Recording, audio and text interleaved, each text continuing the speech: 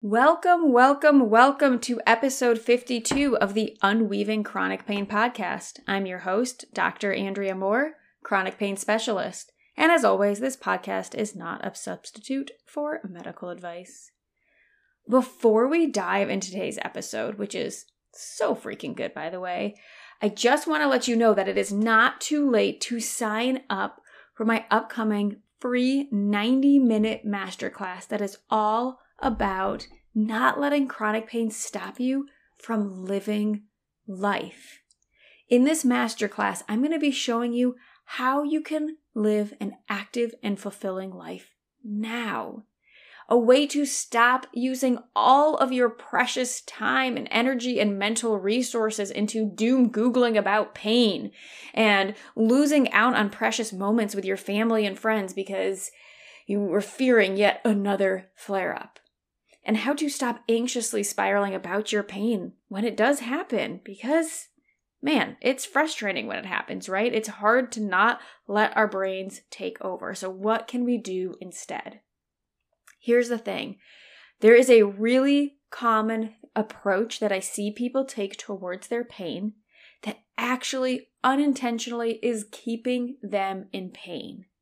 And I'm going to show you exactly what you might be doing that is actually keeping you in pain, even though you think it's supposed to be helping you, and what to do instead. Because by approaching your pain in a different way, you can finally stop all the bracing, all the hypervigilance, and open to all that life has to offer. Through this masterclass, you're going to be able to live life rather than spending all your time managing pain. You will be able to say yes to that weekend hike with your friends. You'll be able to lean in instead of recoiling when your partner pulls you in for a hug. Finally, you will be able to just approach your pain with confidence without the self-judgment, without the self-deprecation. And you can really learn how you can approach your pain with compassion and not keep unintentionally prolonging it. So please sign up. The link is in the show notes. It is in my Instagram bio. If you can't find it for some reason, DM me, and I cannot wait to see you there. Oh, and if for some reason you cannot join live, no worries. As long as you register, you do have to register. I will be sending out a replay as soon as I can right after the master class. All right, so now let's dive into today's episode. I have a very special guest on. His name is TJ Meager. He is an ICF certified mindset coach from New York. His focus is on helping high-achieving perfectionists stop procrastinating and overthinking. He also coaches HR teams on how to develop coaching skills, and you can find him on Instagram at TJ Meager. I will link it in the show notes because it's actually at _TJ Meager or tjmeager.com. Today, in this interview, we dive into the links between perfectionism, overthinking, and procrastination. We talk about different approaches to pursuing our passions and what can drive us. And if you have been listening to this podcast for any length of time, you know that engaging in patterns such as perfectionism, overthinking, and even procrastination, we haven't talked about that one a whole ton, but you'll see how it links into perfectionism here, how that can lead to hypervigilance in our systems. When these patterns go unaddressed, they will maintain our nervous system sensitivity, and that can keep us in pain. So listen into today's episode, especially if you identify or have identified with past episodes that discuss perfectionism, because TJ is absolutely brilliant at breaking down these patterns and helping you learn a new way that is just so much more supportive. So I hope you enjoy this interview. Thank you so much for being here, TJ. I'm so excited to talk to you. Before we dive into all the big things that I'm excited to talk to you about perfectionism and overthinking and all of that good stuff, why don't you let people know just a little bit about you and your work and how you arrived in that, which I know could probably be hours, but let's have a brief summary there. Yeah. So first off, thanks. Thanks for inviting me. I know we did our other talk maybe a Hmm. couple months ago, but it was nice. So I'm glad we're doing this. For me, I'm TJ. I'm a mindset coach. I'm mostly focused on perfectionists that have struggled with procrastination and overthinking. That's like the main thing. That's what I see a lot of in perfectionism. And how I got here is that I've dealt with it. Like I've been a perfectionist. Like, and I didn't know it. I didn't know it for a lot of my life. I was just like very self-critical and very anxious, and I didn't know why. I just really didn't Mm, understand what was going on with me.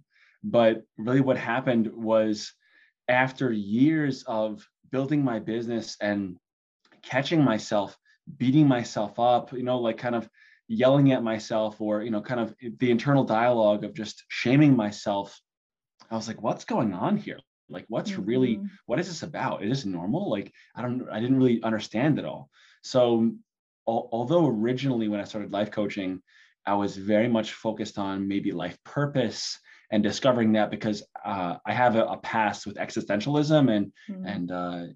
and we talked about that, right? But more so, what struck a chord with me really more deeply was the way that I was criticizing myself, the way that I was constantly anxious, the way that I was um, procrastinating, and I wanted to understand that really. So I just Yeah. like I got my own coach. We started to talk about perfectionism, and I was like, everything is resonating. Everything you're saying is resonating. And I just like started to explore more and more, and I discovered like, holy shit, I'm a perfectionist. And Oh, yes.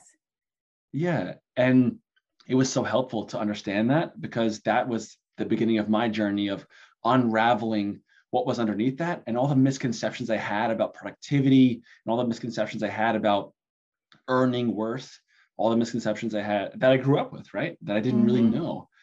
I performed at a high level with baseball and a couple different things, but unraveling that, it meant going through the stories of shame that I had and that I was still holding on to. And so that was my personal journey of beating myself up and procrastinating in my business, right? And then Hmm. shifting towards perfectionism as a focus. And then after that, it was it was really just through exploring personal stuff, and also with my clients, just understanding the ways in which they kind of twist themselves up and untangle themselves up, Hmm. because we're not necessarily lost. We're just very tangled up. We're doing things that would Yes. cause other things. And yeah, so I think that that's my journey of how I got here, is just that personal journey, and then learning how to untangle my clients in some way. Mm. I love that you use untangled since my podcast is unweaving chronic pain. Right, right. Yeah. So it's so It's perfect. semi-conscious. Totally. No, I love it because it is so true. And I think I just want to link, I mean, just really quickly of just that tangled feeling, that like self-criticism, all of that, it leads to so much constriction in the body. It leads to bracing, and this directly can create chronic pain in the body. And so it is.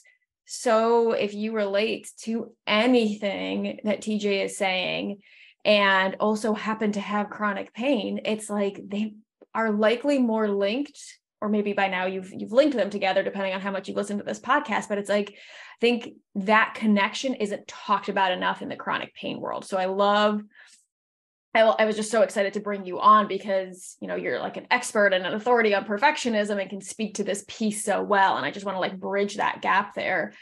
And but yeah, anyways, but what I really want to say about your story that I didn't know this part is that you didn't realize you were a perfectionist. And I related to that. I relate to that so much. Like I called myself a perfectionist in denial because I also had the perfectionism with massive amounts of self-deprecation and self-criticism. And so for me, it was like, well, how could I possibly be a perfectionist? I suck at everything. I'm doing a terrible job at everything, right? There's that inner voice that's like, nothing you're doing is anywhere near perfect. So like clearly you can't be a perfectionist, right? So I'm curious, Right. what made you realize if there was one thing or something of like finally like connect those like dots for yourself? For me, I think it's a common one that people Mm-hmm. come to at some point in their journey. but I realized that I actually wasn't striving for excellence. Like I wasn't actually, I told myself this story that I was like, the perfectionism, this criticism, this pressure, it's because I have such high standards for myself and I am going to be the best. And this is helpful. And I had this story. But when I really explored that and kind of saw some of my blind spots with the help of my coach, with the help of reading all this kind of stuff, what I really discovered is that I was actually not what it's called approach motivation. I was using avoidance motivation. I was actually avoiding my own self-criticism, the internalized voices that I was scared to hear from others. I was actually avoiding a bunch of shame and negativity, and I didn't know it. I didn't know that that's why I was forcing myself to do things I didn't want to do, or pushing myself, or beating myself up. I didn't know what that was about. I thought that was really because I really wanted to succeed, and I did, right? But it wasn't for the reasons that I thought it was. I really thought that it was about me being the best I could be, right? But it wasn't. That was the story I just told myself to justify how much I beat the shit out of myself. Yes. Oh my gosh. Yeah. That was the big shift there. I was like, oh shit, I'm actually just avoiding a whole bunch of anxiety and low self-worth. And that's what this is about. So that was the big aha for me, is realizing that I was just avoiding shame. Yes. Oh my gosh. I relate so deeply to what you're saying, because I would say it was very, very similar for myself, of just like really how much the perfectionism and the striving was very much about, the avoidance, but also I think so much was avoiding the having to grapple with my like low self-worth concept. Right. Because man, there's a lot to unpack there.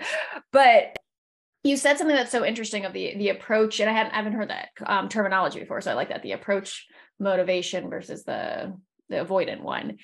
And I know for myself that I had so much fear in even exploring the self-criticism piece, because it felt like if that got taken away, like if all of a sudden I was someone who spoke kindly and compassionately to myself, then I would definitely become a piece of shit that just sat on the couch and did nothing. Because to have motivation from a place of what you called approach, I'd love for you to speak to that, what that means more. It felt like that didn't even feel like a possibility, to just have motivation from a place that wasn't so fear and avoidant driven, but I had no idea, right? There was just like no, like touchstone for that at all. So can you speak to that a little bit more of like, what's the difference between the two pieces there, or the two approaches? Yeah, right. So that's another, like, you bring up such a good point about about the anxiety and how that drives us. You bring up such a good point, because this is the common, like, wait a minute, I can't get rid of this, right? It's the common reason why we stay stuck as perfectionists, is because we think that we need it. Yes. Right? We think that we have to hold on to it. And it's that misconception that, like you just said, if we don't have that pressure, that we're not going to act, right? But actually it's the opposite, because we have at any time both avoidance motivation, which is driving us away from things we don't want, and approach motivation, driving us towards things that we do want. So at any time we have both of these motivations, and it's not that we want to get rid of one or the other. It's that if we're constantly stuck in the anxiety, we're going to be focused so much on not fucking things up that we're going to be afraid to start.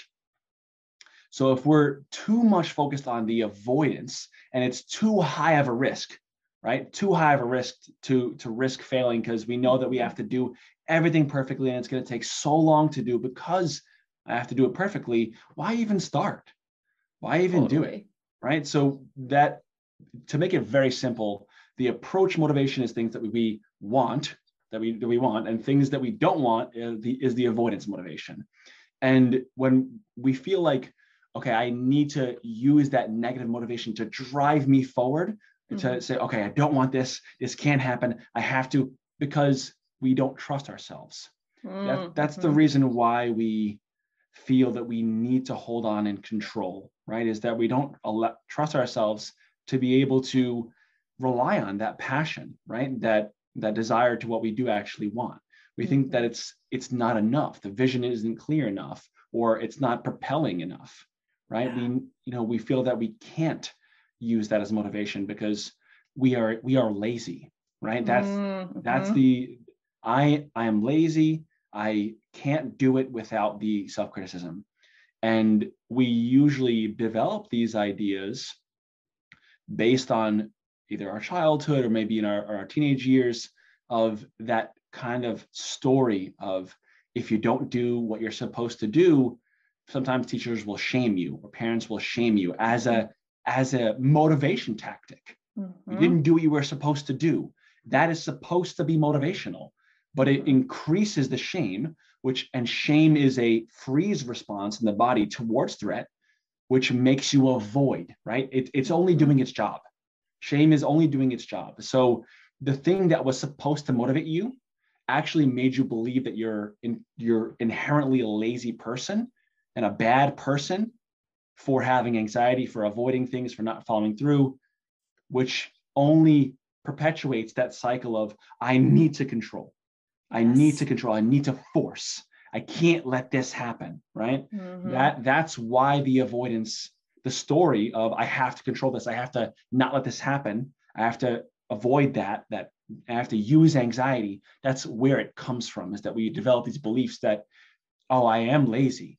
Meanwhile, if you really look at the evidence of your life, the times when you're really in a flow are, yes, when you're challenged, but also when you're engaged and interested and confident. Yes. Oh, so good. And yeah, I just want to highlight everything you just said, but what I really want to pull out, it was so fascinating to even just like, obviously most people are going to be listening to this and not being able to watch you, but to watch you talk about it and just like your body language around it, of like the like need to hold on at the control of the pressure. It's this very like, he's like literally like constricting himself, right? Because anybody listening right now, it's like, what do those feelings do for your body? They make it constrict. You brace, you're tensing, right? Versus what you said, like when your demeanor completely changed when you said that last sentence, right? Of just like being challenged, but confident. And I forget the other words you used, but yes, right? It was just like a total like relaxation and like openness that we can operate from. And so let's touch more on that piece, because I think that is such a sometimes challenging piece for people to grapple with, or I know I grappled with it too, of just, well, I don't want just everything to be like easy for me or flowy. Like that doesn't seem right either, right? Or most people feel like, oh, but if it doesn't have ease in it, then I'm doing it wrong. And I think this is such like a misconception that I know I used to believe 100% when I was first in the self-development world. It was like, if something feels hard, I must be doing it wrong. Versus there is such a difference between a hard because you're beating yourself up versus a good, healthy challenge that feels like amazing. And that is like where humans thrive out of. So can you speak to that a little bit more? Yeah. I also want you to clarify, like, what is the piece that you want to speak towards? It's the challenge, or the challenge piece. Yeah. Like that I think sometimes, again, at least for me, the self-development world, the belief that I had to do so much undoing around and still find myself having to do undoing around is this: things should be easy. If you're doing everything that's in alignment and you're listening to your body, it should feel like effortless and easy. And I've had these moments I've had a lot of moments now where I'm doing something that is challenging and there is a flow, there is an ease to it, but it's different than an easy, like, oh, I'm adding 1 + 1 easy, right? Like that doesn't feel exciting, right? So it's like, how do we find that balance? And same thing with where I want to like link it to pain for a second. And obviously you can speak to it in like, actually, let's not even link it to pain. Let's just keep it, whatever. For like somebody, for instance, who maybe they have an online business and it feels really scary for them to get on video or to get on like IG stories or to like get on a live, right? they feel like, oh, well, if my business was aligned, if this was right, this would feel easy. So I'm going to take the fact that it feels hard and uncomfortable as a sign that it's not right for me.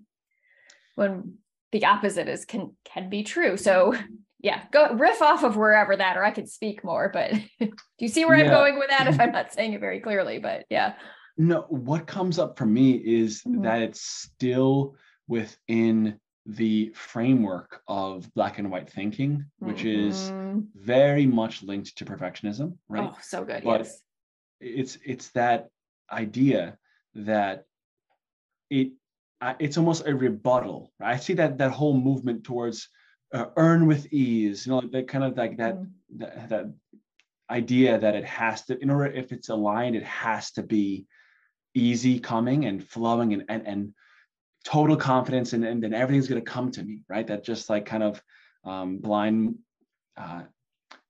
attraction, right? Law of attraction. But to me, that in some way is trapped within a rebellion or rebuttal to the other kind of hustle culture, right? I think it's like, hustle, you have to go and earn everything, and you have to, work your ass off and work 12-hour days. And I think that kind of, these two camps can sometimes attract and pull in people that want to simplify it and simplify life, and black and white thinkers who can sometimes be very on the extremes of like, no, it has to be easy, right? It has to be easy.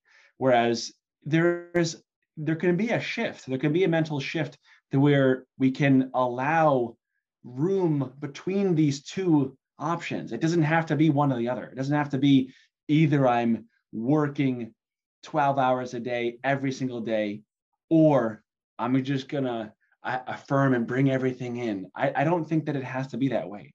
I think that there can be space to where you can allow things to be as they are, coming up with difficulty, and address the uncertainty as it comes, and not just totally, I'm going to believe and let go of everything, and everything's going to come to me only if I let go, or not the opposite of control, but rather to be more critical, right? To have critical analysis instead of self-doubt, right? Instead of constantly crippling yourself with self-doubt and I have to control everything, and on the other end, to think, oh, I need to let go of everything, and only my internal blocks are the only reason why I'm not succeeding, right? I think that there can be a balance between that, to where we can manage our lives, right, and do things and do difficult things, right, and even to strive to do difficult things, right, but simultaneously not get trapped in the overworking, right? So Nietzsche said that we actually should seek out resistance, because beyond that resistance is growth. And of course, it's said a million times, but the way he pointed out to me that you actually should seek growth, is seek resistance, instead of just not just deal with it, right? But actually seek resistance, that is an indicator that there's some place in which you can grow. That to me was very powerful. I think that could be an antidote to that mindset of, well, if it's not coming easy, then it's not aligned with me. I think, no, there's higher values that you can appeal to. And it doesn't just have to be easy or not right for you. Yes. Oh, I love resistance. So I love, like, it's like my favorite thing to work with people. They're like, but there's so much resistance. I'm like, yes, so much goodness, because yes, I haven't heard that quote. I'm obsessed with that quote now. I'm like going to have to totally remember that one, because yes, there's so much growth after working with resistance. Like, it's so good. I get like so excited when people have resistance. It's like such a gold mine. So I love that you touched on that, but I also love that you touched on the black and white thinking piece of this. Is like, it's gotta be either or. And I think there is so much resistance to working with the nuance and complexity and paradoxes that exist in life, and in the gray area in between the two options, and the discernment that has to happen, and the fact that there is no right answer. People want to be like, well, what should I do here? And it's like, well, it just depends. Like, where are you at personally? What's going on in your life? Like, what? And I think there is so much resistance. I know I've had a ton of resistance to this, is to taking on our own personal like responsibility and power back to be like, I'm the only one that can have this discernment of what is right for me in this moment. And taking on that responsibility doesn't mean you have to work through it alone. Like, you can work through that with a coach, but the coach is just guiding you to the answers within yourself.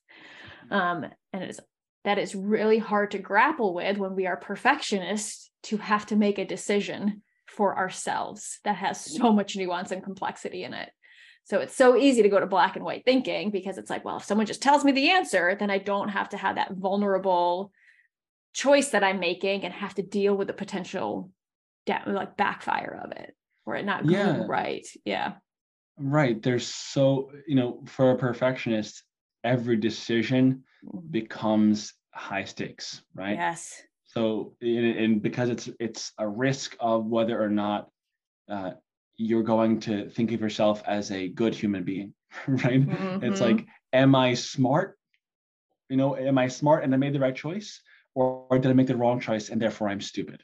Right. Yes. It's like, those, it's that black and white, it's that black and white where there's no room for error. There's no, it's a very strong internal rule that I must choose correctly. Otherwise this is evidence that I'm stupid. Right. And every belief that we have, there is confirmation bias, right? So where we seek the evidence for the things we already believe, right? So if we believe that we are lazy, or if we believe that we're not good enough, right, which is the kind of the statement of shame, and shame is the thing which is kind of underlying perfectionism. So it's almost every perfectionist does in some way believe that they're not worthy, or that they're not lovable, or that in some way, some shape or form. Yeah.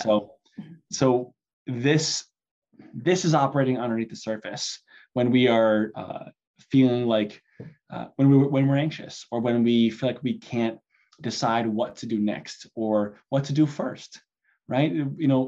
This is in some way operating beneath the surface, and we don't really realize it. We don't realize that this seeking of evidence that, oh, maybe I'm not good enough, or, oh, I can't decide because I'm stupid, or I can't follow through with this because I'm incompetent, right? Like, we don't know that this is actually what's going on, is that we're operating within the parameters of what we already believe, the beliefs of that I'm not good enough, or that I'm lazy, or that I'm incompetent. We don't realize that, right? But we're seeing through that lens, right? Yes. That's an important piece of what perfectionism actually is. It's looking through that lens that I'm not good enough, and therefore I have to be perfect in order to convince others that I'm good enough, and therefore I can believe it too. Totally. And I think this so points into the overthinking and then procrastination piece, right? Because if every decision is so high stakes, if your self-worth, right, is based on this decision of like, I have to get it right, what I order for dinner tonight at this restaurant, which it sounds like a joke, but I literally used to be at that place of like, this is what my brain would do. I'm like, I would order something after, spending way too long thinking about like, what do I want? What are the people around me going to think? Who am I with? Are they going to judge? Right. And then it's like, order something and it's like kind of disappointing, or I try someone else's and it's better. I'm like, I can't even pick a meal. Like, how am I supposed to be an adult? I'm such a piece of shit. Like, I can't even get my food right. As if I'm somehow supposed to miraculously know what everything at the restaurant tastes like. Like, what? Like, how would I know which is the best option? Like, it's so, that's where my brain would go, like 100%, like, and I would like spiral. So where I was going with that, I just had to share that. But I've been there too. Oh my God. Right. And it's like, it's amazing what our brains can extrapolate things out to mean. And so, but this leads to, obviously at a restaurant, it's a little different. You only have so much time before you're pressured to order something, or then you can blame the waiter. Like, well, I picked the wrong thing because I felt too much pressure and he wasn't giving me time. It's not my fault. Right. We just shift off responsibility. But anyways, right. Yes. Is when we have more spaciousness to make a decision, that's where the overthinking piece comes in, right? That's where it's like, let me get my thesis, or let me get my PhD on this topic before making a decision, because I have to make the right one. And then I'm sure like that's right. That's where I find myself procrastinating. And I'm like, why have I spent 4 hours on Amazon looking up socks for my 5-year-old? I am not saying this just happened like a month ago, because it totally did. But I was like, oh my God, just pick a fucking pair of socks. Like, why am I going down this review rabbit hole? Like, this is so ridiculous. And so I just had to be like, no, done. Cute, done. Who cares? Like, Yeah. But right. So can you speak to that, like the overthinking piece and the procrastination piece and how it all relates to perfectionism? I actually want to first say something about the timeliness. Like it just happened a month ago. And so I think that is so important, because perfectionists sometimes carry this perfectionistic mindset into how they heal. They know, right? It's that idea that when I go to a therapist or a coach, I'm going to heal from my perfectionism if they're so self-aware, because a lot of them are, right? I'm going to heal, and then I'm never going to reveal perfectionistic tendencies ever again. I'm going to be perfectly healed, right? Yes. That's the destination mindset that we want to get rid of, right? Oh my gosh, yes. You know, like there are going to be no matter, here's the what may seem hopeless part, but is not hopeless, right?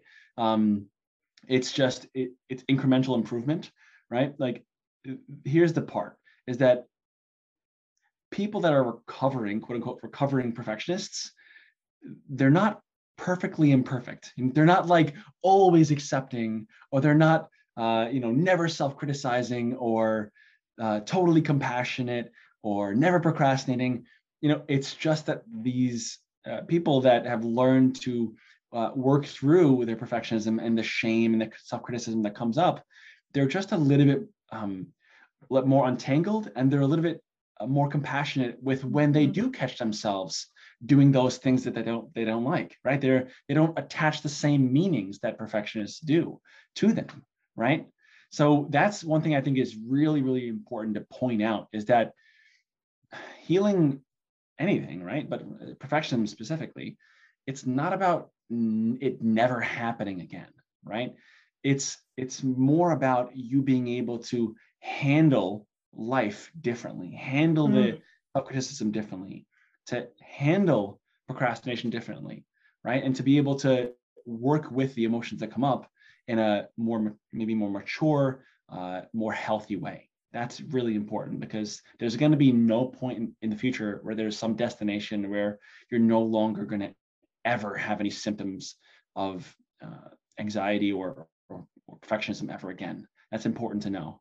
Oh my gosh, yes. Thank you so much for touching on that piece, because it's so important, and it parallels so beautifully with like the work that I do with chronic pain, because the end of the day, like no one is getting out of life pain-free for the rest of their life, right? Whether it's a different pain that comes up or the same one that does continue on, right? It is exactly what you just said. It's not about perfectly getting rid of it and healing it. It's about that we live with it in such a different way. It's like almost this partnering, this happens, this compassion, and almost like this like love of like, oh, old friend, here you are again. I know you so well. And it's like each time that happens, it's just like I'm able to like deepen into myself even more and get to know myself even more. And the more I can completely be with what comes up, it's like more of myself gets to come out. Like I get to know myself even better in this like really beautiful way. And but I absolutely still catch myself in perfectionistic patterns. It's just, I catch them a lot quicker versus spiraling out and literally, taking weeks to make a decision about socks. It was now like an hour of like, okay, here we are. I see exactly what's happening, and I'm going to choose something different now. And there's no like there's probably a little self-judgment, because that's not perfect either, right? But it was like, okay, we can just move past, make a choice, bye, and not think about it anymore. It saves you time when you're able to kind of like catch it earlier, and you're just like, oh, this is the dynamic of what's going on right now. Oh, I get it, right? And then it can help you with just business decisions, or just smaller decisions in your life, or relationship decisions. And for sure, it just helps you to be able to catch and say, aha, okay, this is what's going on. I don't need to do this right now. Okay, got it. Right. Yes, exactly. It's just such a different relationship of like, we can be with it, like acknowledge it being here. We don't have to like shove it away or fix it or like do anything. It's just, again, there's so much more openness around it versus the forcing and fixing. Yes, 100%. Right. And that's the control language that we're talking about before, right? It's that we need to get control of it, right? Otherwise, if we lose control, it's gonna take over, right? Our minds are gonna just take over, right? But yeah, that's the thing we want to move away from, is trying to fix ourselves. That's still operating within that belief system that there is something that is inherently wrong with us. Totally. And I'm curious, what do you find, or maybe there's not one right one being like, what's the one most helpful thing? That's totally just falling into that, right? What is something that, or a couple of things that you find to be most helpful? Because I do find patterns of perfectionism and like needing to kind of fix ourselves it's a really tricky and kind of sometimes really sneaky pattern to work with. Yeah. And I know for myself, I mean, and maybe that's just where I'm biased too, I had an experience of, I had a concussion. I had a car accident that changed the way my brain was working. Like I had all these post-concussive syndromes all of a sudden, like I literally was not able to access, the intelligence and working memory that I once had, right? Like I knew I had more potential. And so it's like, speaking to that balance of like, I knew I always felt a hope that things could shift for myself, but it really took me letting go of them needing to shift. And then they actually shifted, right? And that letting go, oh my gosh, is it hard? Because I think for a while it felt like it was giving up hope. Right. So right. Yeah, I guess it's just like, how do you approach that with clients? Or just that feeling of like, we kind of do inherently know that when we can interact with these patterns differently, it does shift things in our lives. And when we're also attached to an outcome, it also keeps that control there. Like that concept of letting go is, it's, people talk about it all the time. It's not so easy. Right. Yeah. For me, the way that I usually work with my clients to address that and to actually change, but not by control and fixing, is to do some parts work, to help them to realize that their self-criticism and their shame, the thing that they think is helping them, is actually has good intentions, but is further keeping them stuck. Right. So I think you said it in one of the past maybe YouTube videos that I watched of you. It's something about embracing that you're in full resistance. You think you said something like that, and it really struck a chord with me. I know that you've spoken very well, at least for me, on resistance, and that's important. Is that I help them to realize that they are tangled, right? To help them to realize the ways in which they're tangled up. And usually that comes with a cycle of feeling the desire and the urge to get things right and perfectly, and to do things well, and to earn their sense of worth. And that kind of turning into anxiety that makes them procrastinate, right? And then that procrastination makes them feel not good enough and makes them feel guilty. And that guilt causes them to overthink, to want to control, to not trust themselves, which causes more anxiety and more, kind of closing down and closing off and thinking that they're not good enough, right? So there's an intricate kind of cycle going on. And I think that what is important to do is to look honestly at the ways in which you are perpetuating that cycle.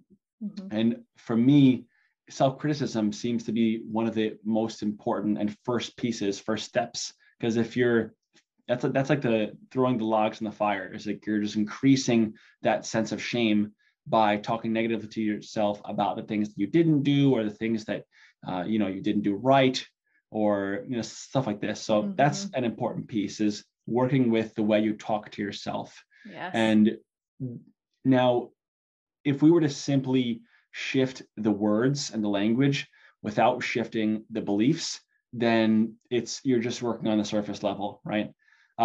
So what I usually do is I start to go deep and to discover and find out what it is that made them believe in the first place that they weren't good enough, or that they maybe that they're lazy, or that they had to earn their sense of worth. But love is not given; it has to be earned. And kind of shift this perspective, right? This really helps, is understanding what is the core belief that you have, and building counter evidence to that. That tends to be a really basic first level, is understanding what you actually believe about yourself, and the ways in which you feel that you don't measure up, and that you feel, because the thing is, perfectionism is not a striving to be perfect. It's a striving to earn love, a striving to earn whatever will release you from that sense of shame, right?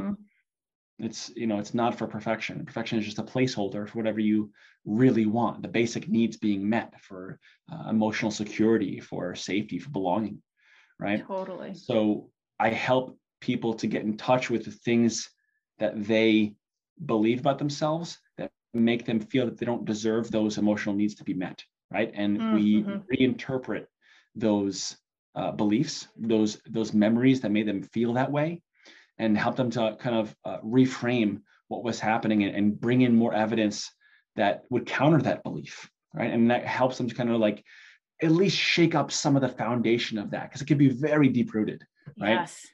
So once you begin to find evidence that can counter that belief that maybe, oh, I'm lazy, or I'm not good enough, or really I'm stupid, once you start to find evidence, which you can find, but again, confirmation bias makes it harder to find that evidence. Once we begin to realize that and shift our perspective about who we are, or what it takes to get others to love us, right? Yes. Once we do that, then that belief supports the kind of language shift of talking to ourselves in a different way, right? And then we can start to address the self-criticism and say, well, what is that self-criticism about? Oh, that self-criticism is trying to help us to become better, and it has a positive intention, and we don't have to criticize our self-critical nature, right? Yes. And right, because that's another loop. That's another way we can get stuck. Like, oh, I'm so hard on myself. What's wrong with me? I'm like, now I have shame for being hard on myself, and now I'm feeling guilty for having shame. Well, now I'm frustrated that I'm having guilt, and I'm like, let's just keep building layers here. But yes, sorry, go on. That just made me laugh, because that's what I used to do all the time. I should know better. I teach this. Yes, that's how it sounds for anyone listening. That's how it's going to sound. It's a should statement. Right. Yes. Guilt is a moral emotion, right? Which has positive intentions, but usually will bring down our self-worth, right? Guilt, can lead to shame. Shame can lead to more guilt, right? So you have to be able to work with guilt in a healthy way, because there is a healthy form of guilt if you did something that was truly immoral, right? But it's the unhealthy guilt that we use as a tool to increase our shame, right? That I should have done this, or why didn't I do this? What's wrong with me? Like that should statement is something they should really look out for, right? That's a chance to address the self-criticism as it's coming up, right? And to look at it and say, oh, I get it. So I don't hate myself, right? Which would increase the sense of hopelessness. Oh, me saying that I should have done this and what's wrong with me, that's actually my attempt for me to become better. Oh, so it's not self-hate. So I don't actually, got it. Right. So then you can show compassion towards the self-criticism, which can open you up to different ways of doing what the self-criticism is trying to do. Because the self-criticism is trying to make you better. When you realize that the self-criticism has the intention to make you better, but it's not doing its job, right? Totally. Oh, absolutely. Right? Yeah.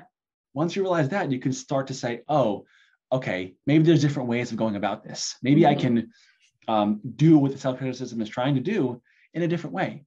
And you can show compassion with the self-criticism, which releases some of the pressure. Yes. Right?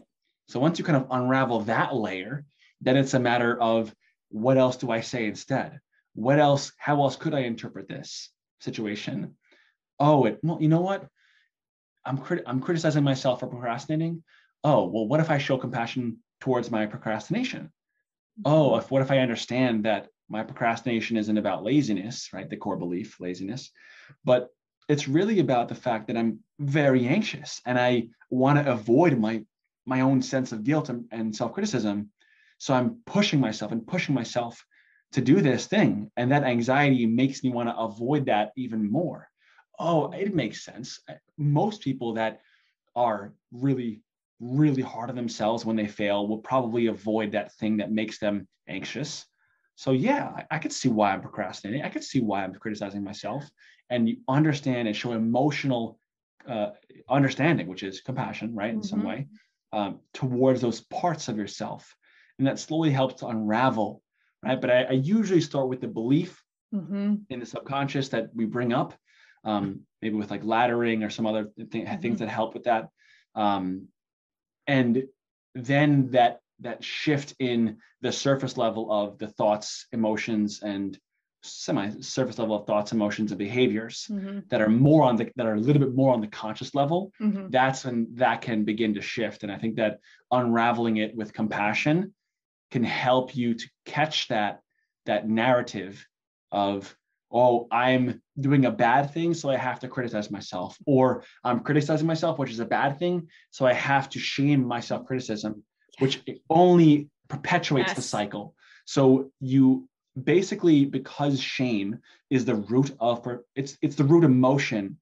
It's a secondary emotion. It's not a primary emotion, but it's a response. But because that is in some way the root of perfectionism, that's the thing that has to be worked with, and you have to not feel shame for feeling shame, right? Totally. Which is why perfectionists get stuck, because they're like, I don't want to admit that I'm a perfectionist. Like then that would mean that I'd be flawed. That would mean that I would be insecure, right? So that's a really stuck area that a lot of perfectionists are at right now. But really what it's about is it's working through the shame on multiple levels, the way it manifests itself in your anxiety or in the way you criticize yourself, but also in the core beliefs that you don't really consciously hear or pay attention to. But those beliefs that are shameful, that shame is, I am not enough, right? So working through that shame for me, and bringing it into light and the way it manifests, that seems to be the way that I help people. And I know that it takes some time, right? You have to be patient. But that's essentially what I do to help people.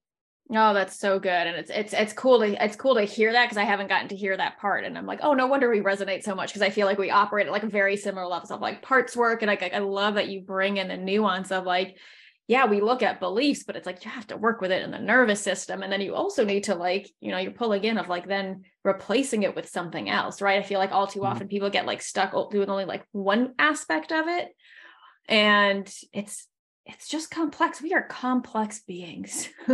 As you just work through all that, I just think it so speaks to the importance of working with someone. Honestly, I think at least for me, there is no way I could have done this alone.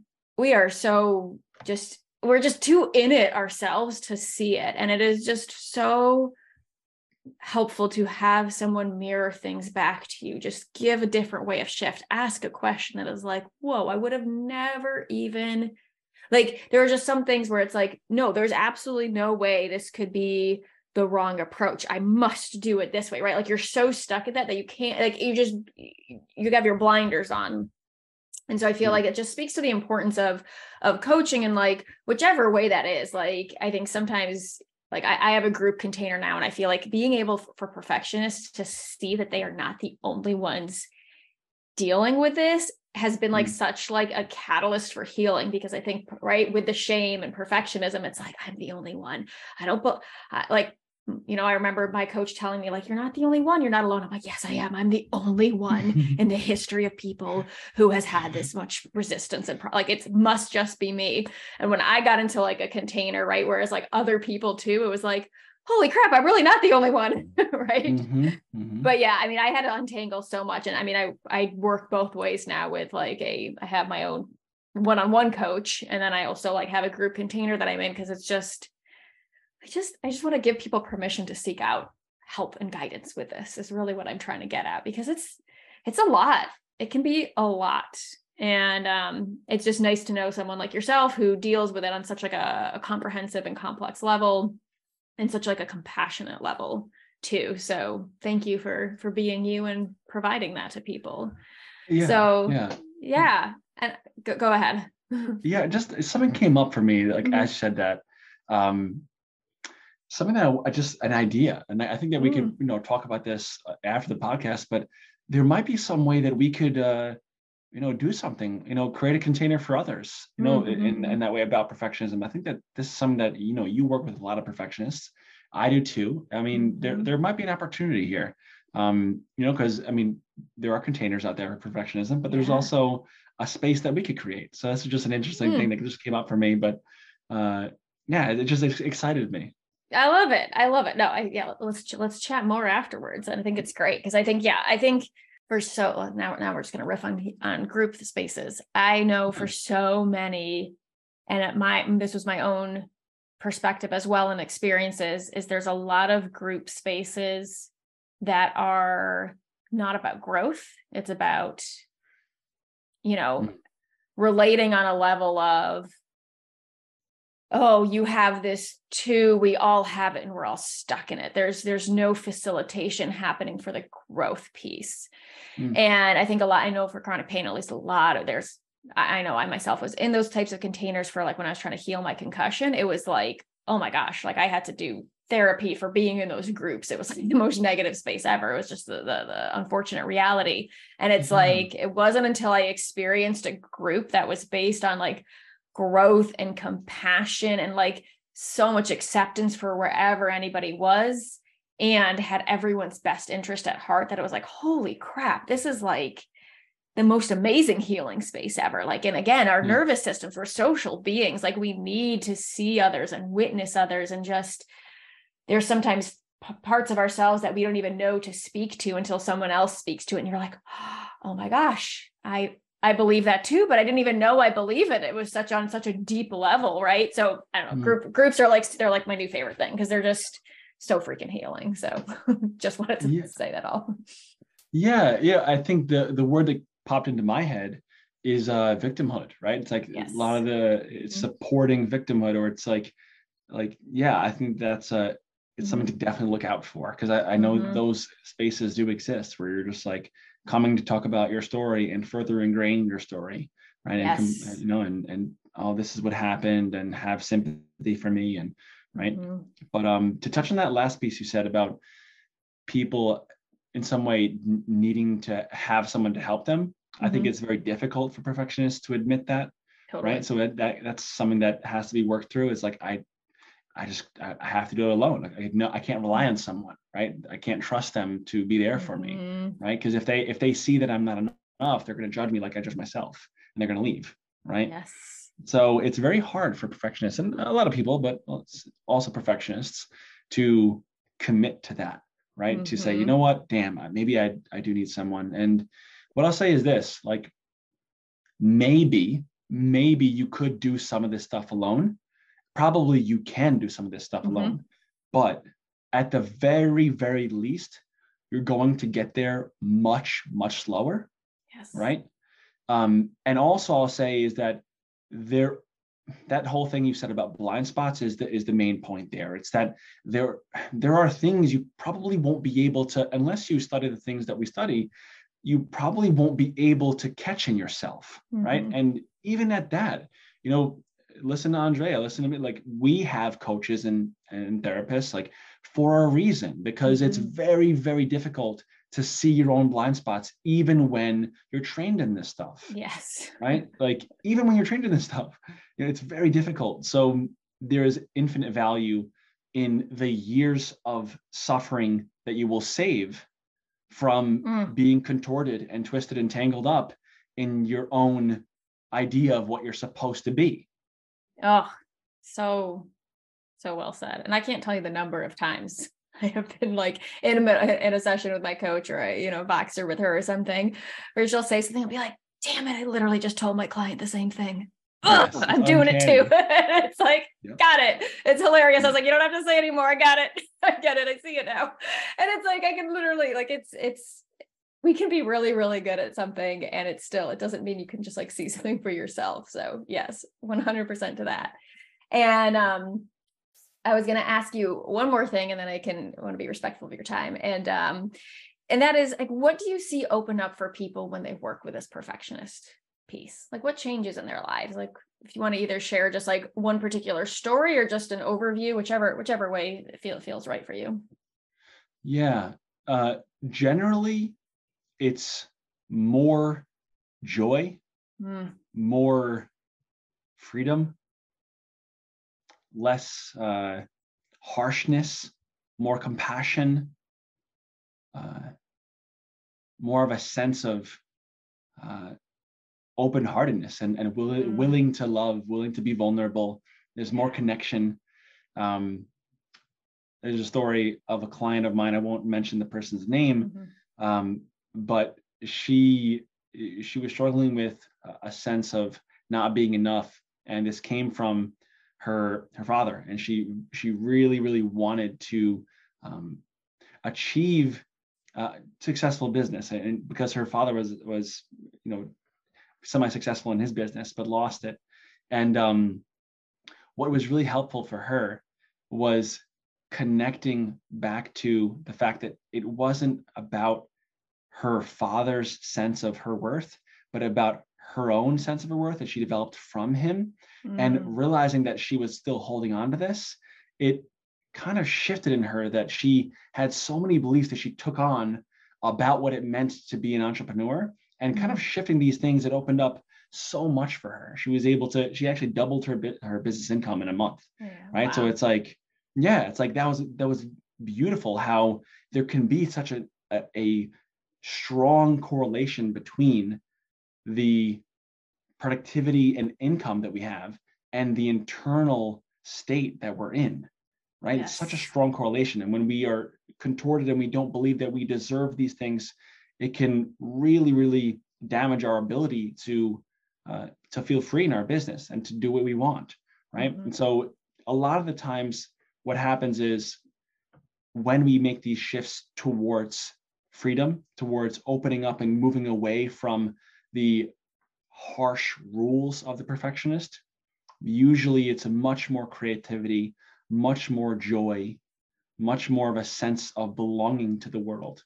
And from that comes everything else, right? But yes. it's the framework that we're looking at life in.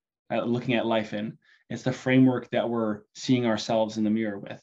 And from that, all the other things are open and free as possibilities. But generally what happens is a shift in the way you treat yourself, and a sense of joy, a sense of creativity, a sense of connection to deeper parts of yourself. That's essentially what opens up when you're not trying to be who you had to be, right?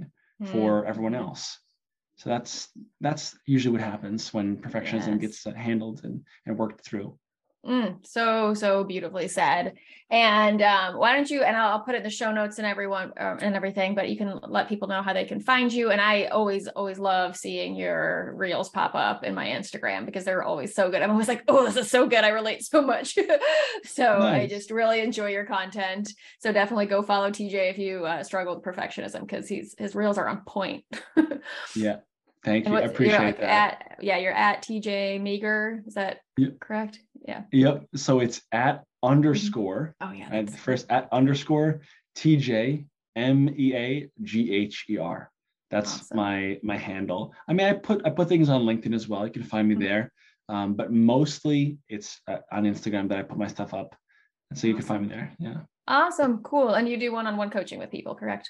Yes. So. Yeah. I'm building out other offers, right? Like I'm building out some other things. I want to start getting into retreats. I want to start getting in, because I like that intimate space. Nice. So I'm going to build out some retreats, but for right now, I'm just, I have a roster of one-on-one clients that I work with. So that's my main focus for now.